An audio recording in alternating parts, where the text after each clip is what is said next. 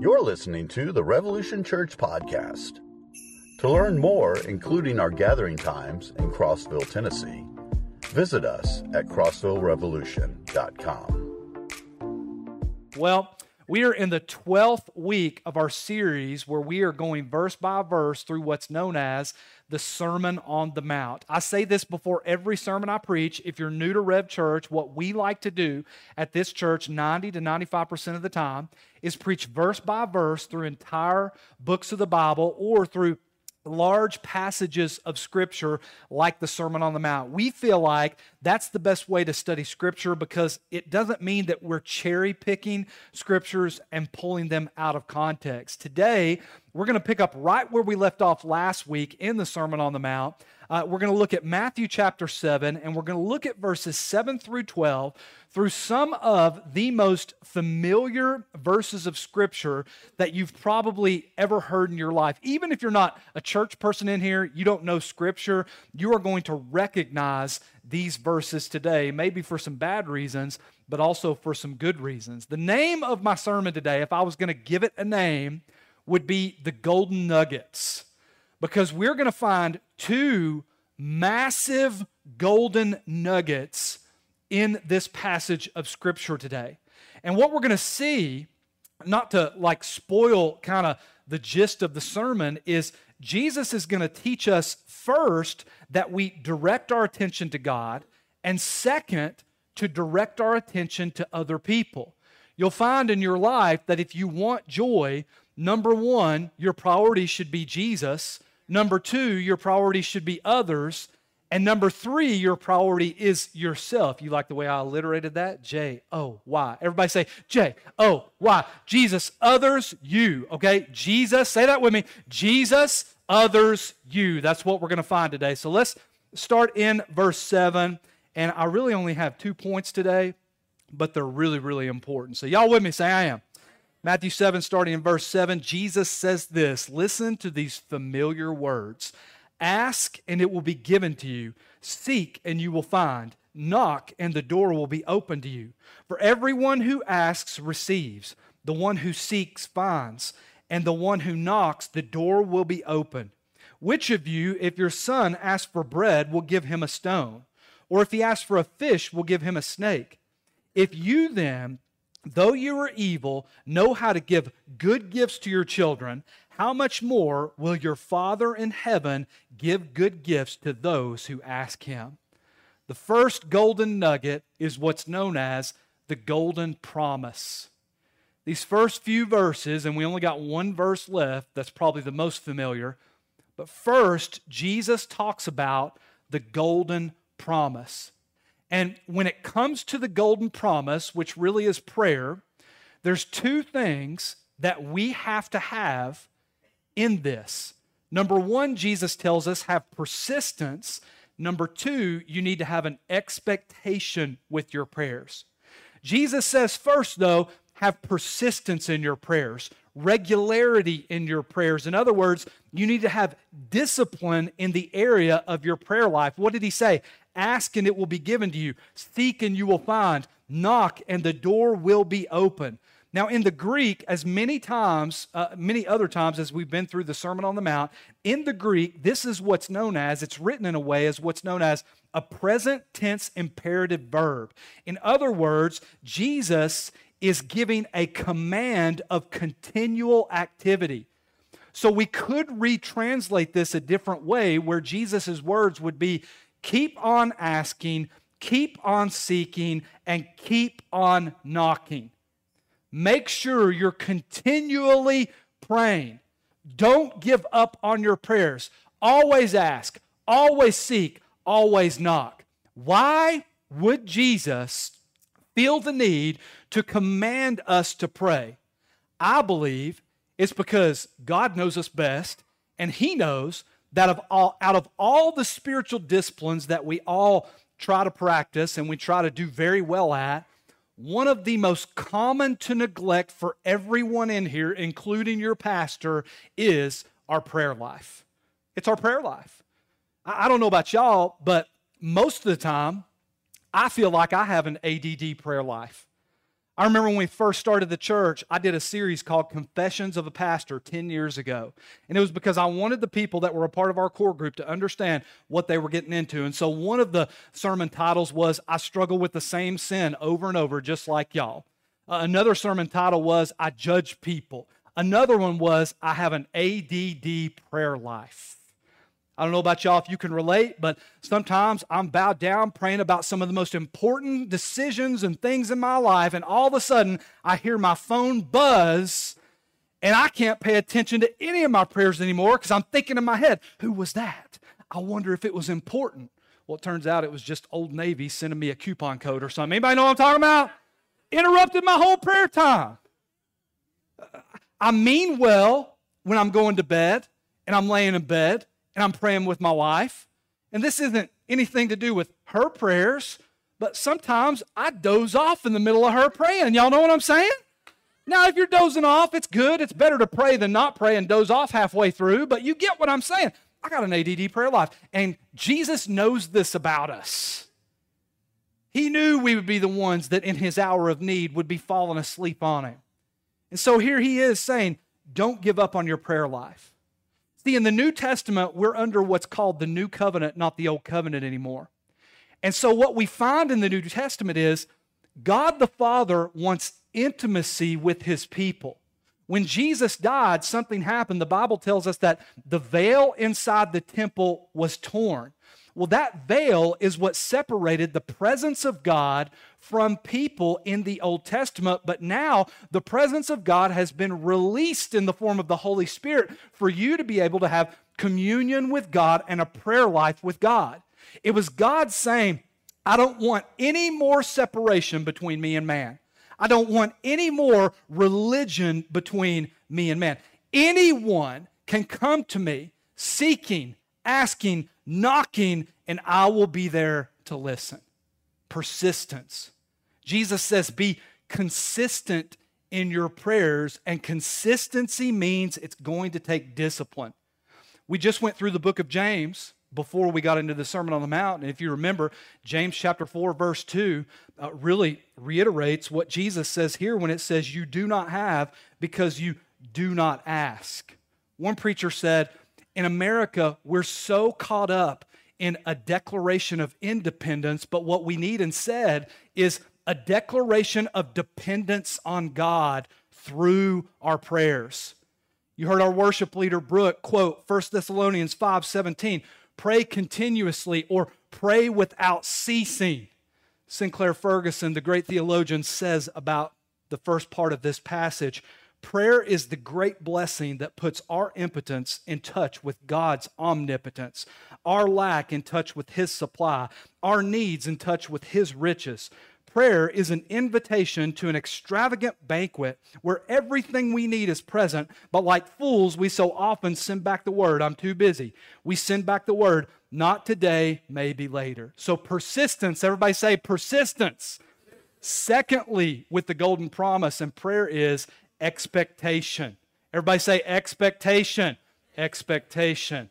We struggle with this one because like many things in Scripture, some people have abused the expectation aspect of this. In other words, the faith that we're supposed to have when it comes to the prayers we pray. Notice, Jesus essentially says, the asker will receive, the seeker will find, the knocker will get an open door, and this is a guarantee for everyone.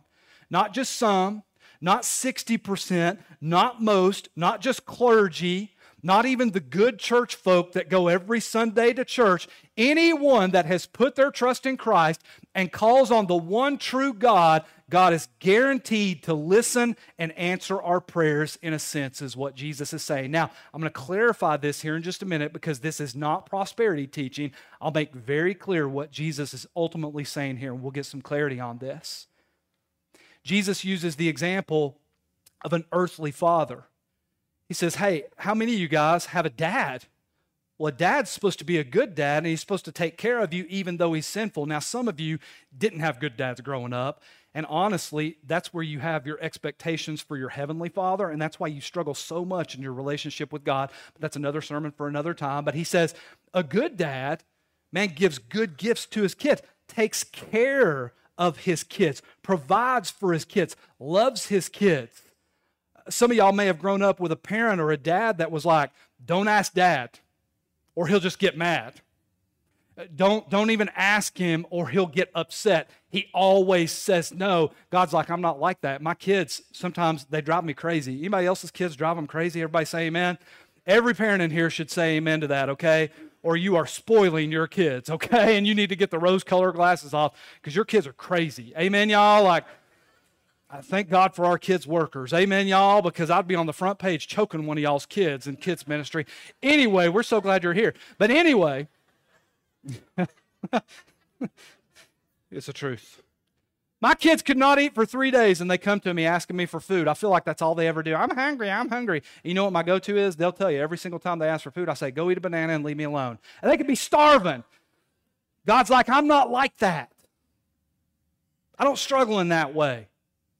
I'm a good father.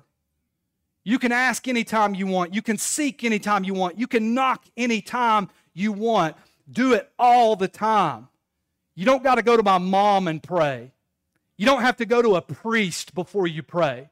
You don't have to come see your pastor before you pray. In fact, I would tell you this. Every single person under the sound of my voice has the ability to be filled with the Holy Spirit, which means you have the ability to be able to have an intimate connection to God through prayer, just like I do. Just because I'm a pastor, just because somebody's a missionary, just because somebody works at a church, doesn't mean they have any more right to that than anyone else in here does. This is what Jesus is saying. Ask me, seek, knock. He says, I'm not like some of the earthly dads out there. How crazy would it be? A couple weeks ago, my kids wanted to go see the new Teenage Mutant Ninja Turtles movie. Does anybody know what Teenage Mutant Ninja Turtles is? Raise your hand, you know. How horrible of a father would I have been if I'd taken them to see Barbie instead? You know what I'm saying? I'm not talking politics here. I'm just saying, like, it's Barbie. My son's like, I want to go see Teenage Mutant Ninja Turtles. And I'm like, no, we're going to see Barbie. God's like, I won't make you go see Barbie. Make sense to everybody? I'm not going to force you and give you something that you don't need. This week, I was at Walmart, and it's a funny story. I went to the bathroom, and just as I closed the door in the stall that I was going to be in, I heard a voice in the stall next to me say, hi, how are you? It was weird. And so I was kind of embarrassed, but I just yelled back, I'm all right. Well, then the voice in the stall next to me said, so what are you up to? And I'm literally like, I'm just trying to take care of some private business over here, you know. Well, then the guy in the stall next to me says, can I come over? And I'm thinking, like, is this an episode of Dateline? Like, what's going on here? You know what I mean? Like, I'm kind of annoyed. And I'm like, excuse me? And then I hear the guy saying in an annoyed voice, listen, I'm going to have to call you back. There's an idiot in the stall answering all my questions next to me.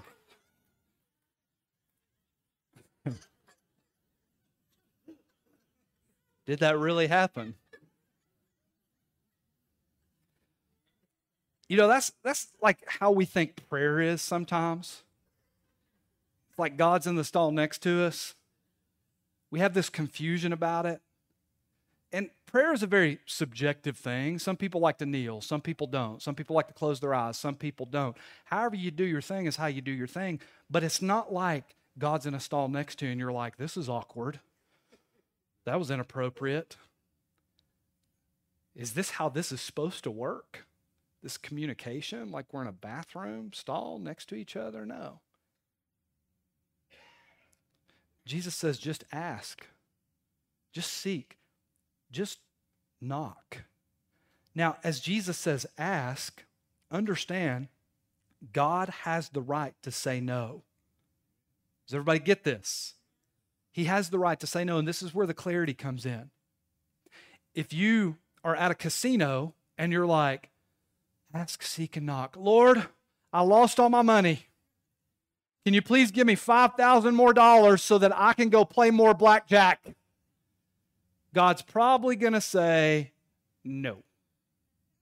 Is everybody with me? Say amen. So there's certain things that God can say no.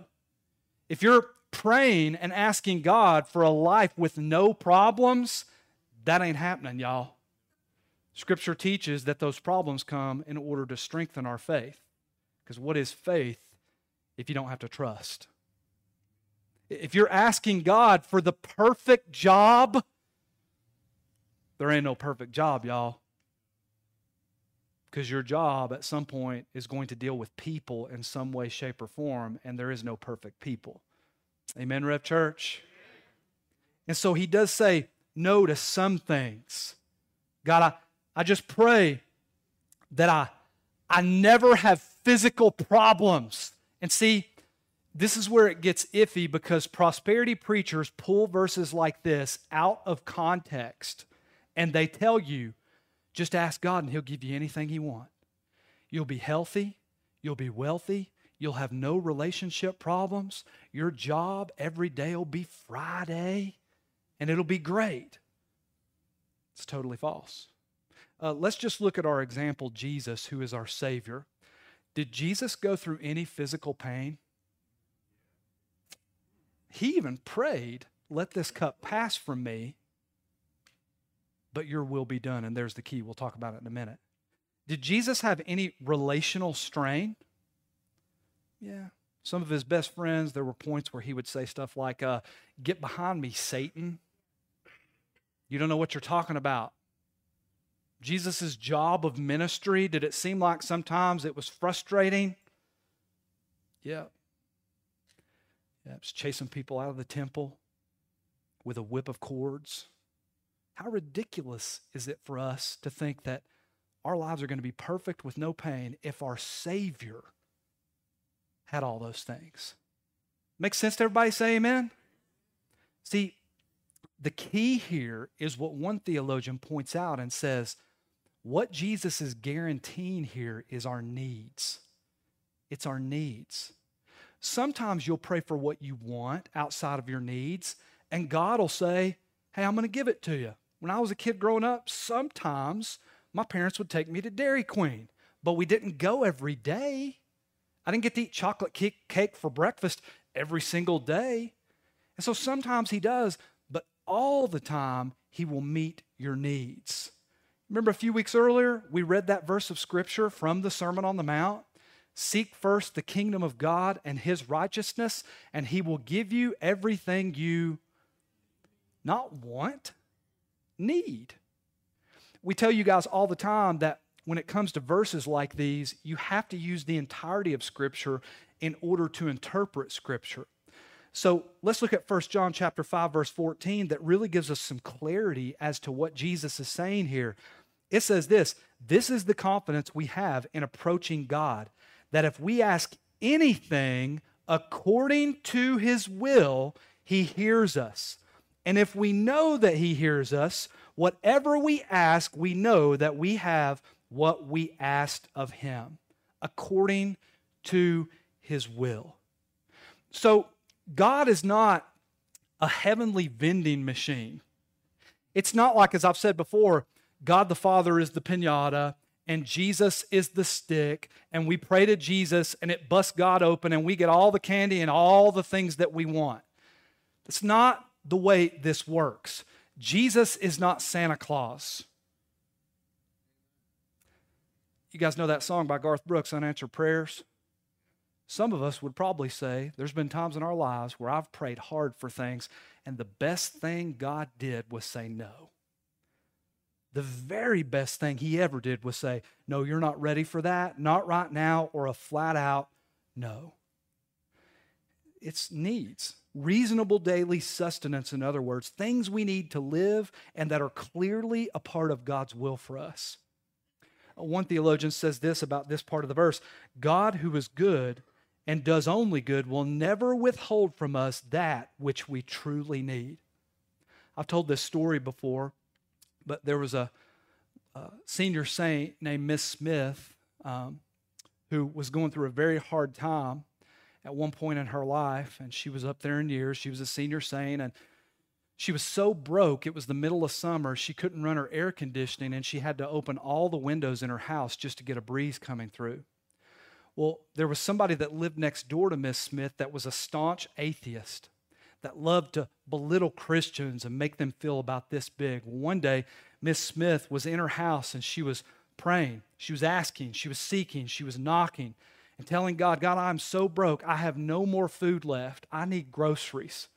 You said to ask, you said to seek, you said to knock, and that you'll provide. So I'm asking you, please provide groceries. This is what I need, or I'm not going to be able to eat today. Well, the atheist neighbor overheard this outside the window and said, oh, I'm going to get her. He goes to the grocery store. He buys a bunch of groceries, comes back, puts them on her porch, rings the doorbell, and hides in the bushes. Miss Smith opens the door, sees the groceries there, and immediately starts praising God. Thank you, God. I knew that you would provide this for me. And about that time, her neighbor, the atheist, jumps out and says, aha, it wasn't God that gave this to you. It was me. Your God's not real. Without skipping a beat, Miss Smith says, God, not only did you provide me with groceries, but you had the devil pay for it. Praise Jesus. Now, if you're an atheist in here, we love you. But God can even use you to fulfill our needs.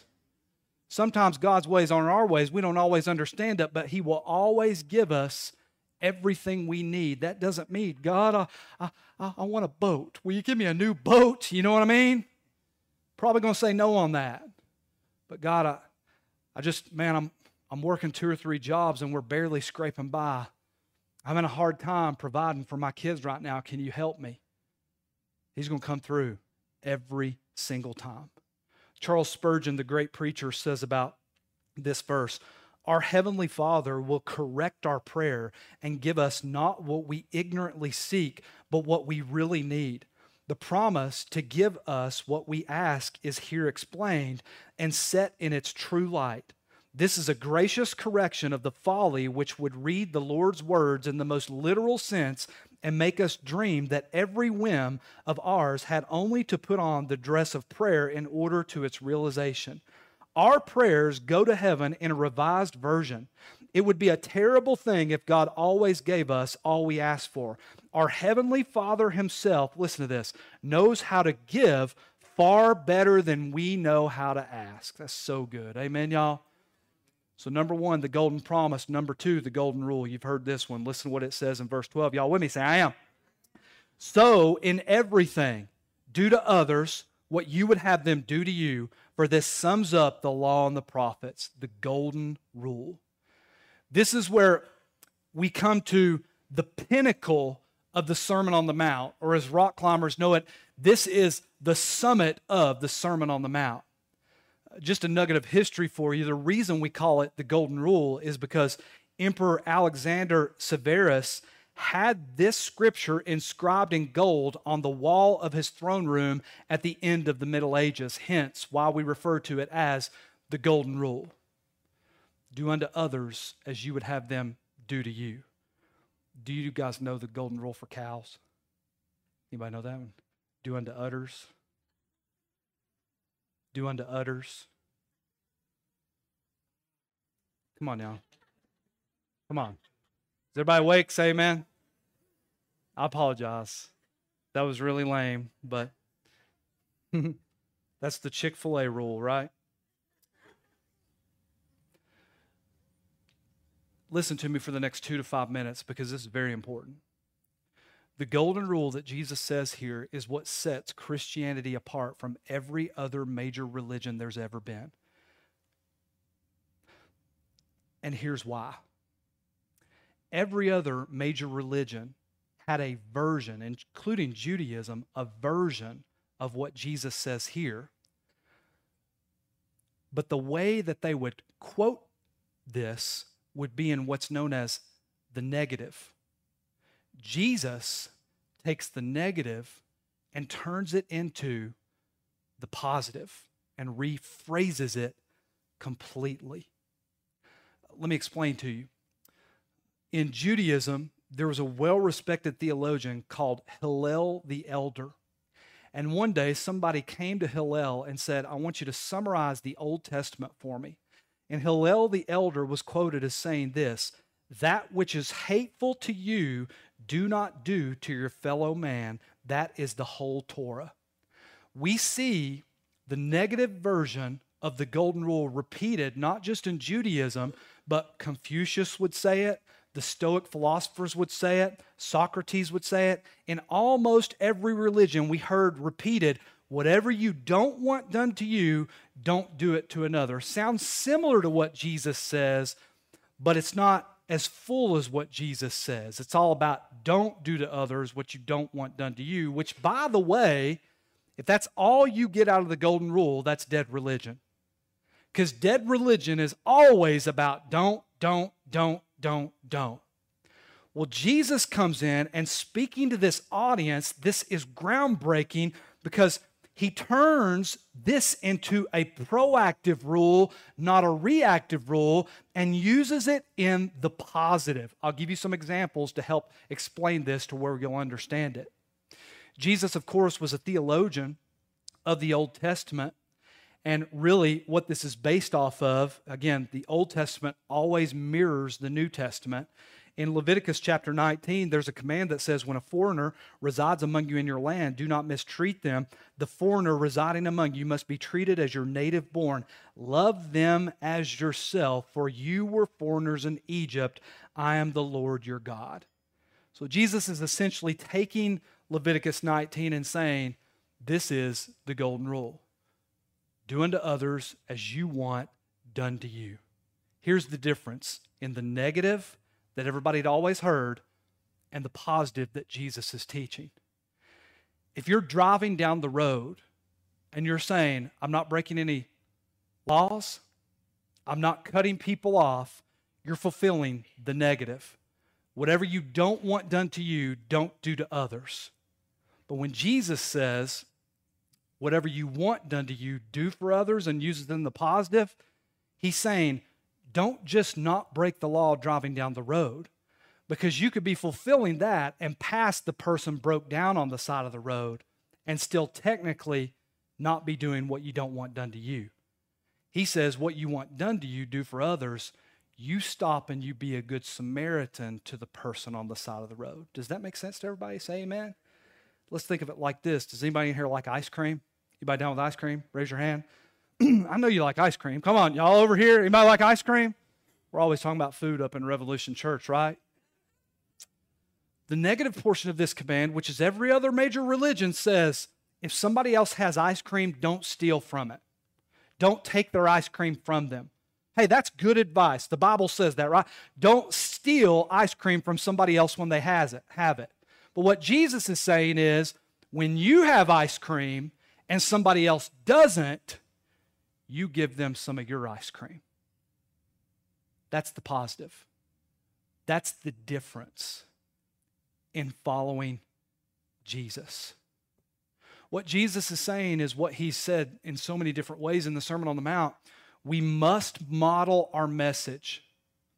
And for most Christians, the golden rule is admired, but it is rarely practiced. What Jesus is saying is, what good does it do to pray if we treat people horribly? You cannot claim to love God and treat people bad. At the beginning of this verse is the word so. In the King James Version, it says therefore. What the first word in this verse 12 does is it connects it to verses 7 through 11. This is why we went through verses 7 through 12 and we didn't just take this one verse and do an entire sermon on it, is because they're connected. So, therefore, in other words, you can't live out the golden rule without experiencing the truth of verses 7 through 11. In other words, the golden rule must flow out of the golden promise. In other words, applicationally, you will never treat people the way you want to be treated if you do not have a strong prayer life. If you're not constantly going to God saying, help me, God, deal with this person at work. Help me to deal with this situation. You absolutely will not fulfill the golden rule. Isn't it interesting that Jesus here starts inward and works outward? He starts inwardly by saying, however you want to be treated, it always starts inside before it goes outside when you're following Jesus. Another difference between dead religion and following Jesus. It always changes on the inside. You have to think about the inside before anything changes on the outside. So whatever you want done, stop and say, how would I want to be treated in this situation? How would I want to be treated with whatever's going on? And then you do it. Starts inward, works outward. Do you want to be avoided? Do you want people to judge you unfairly? Do you want to be treated as inferior?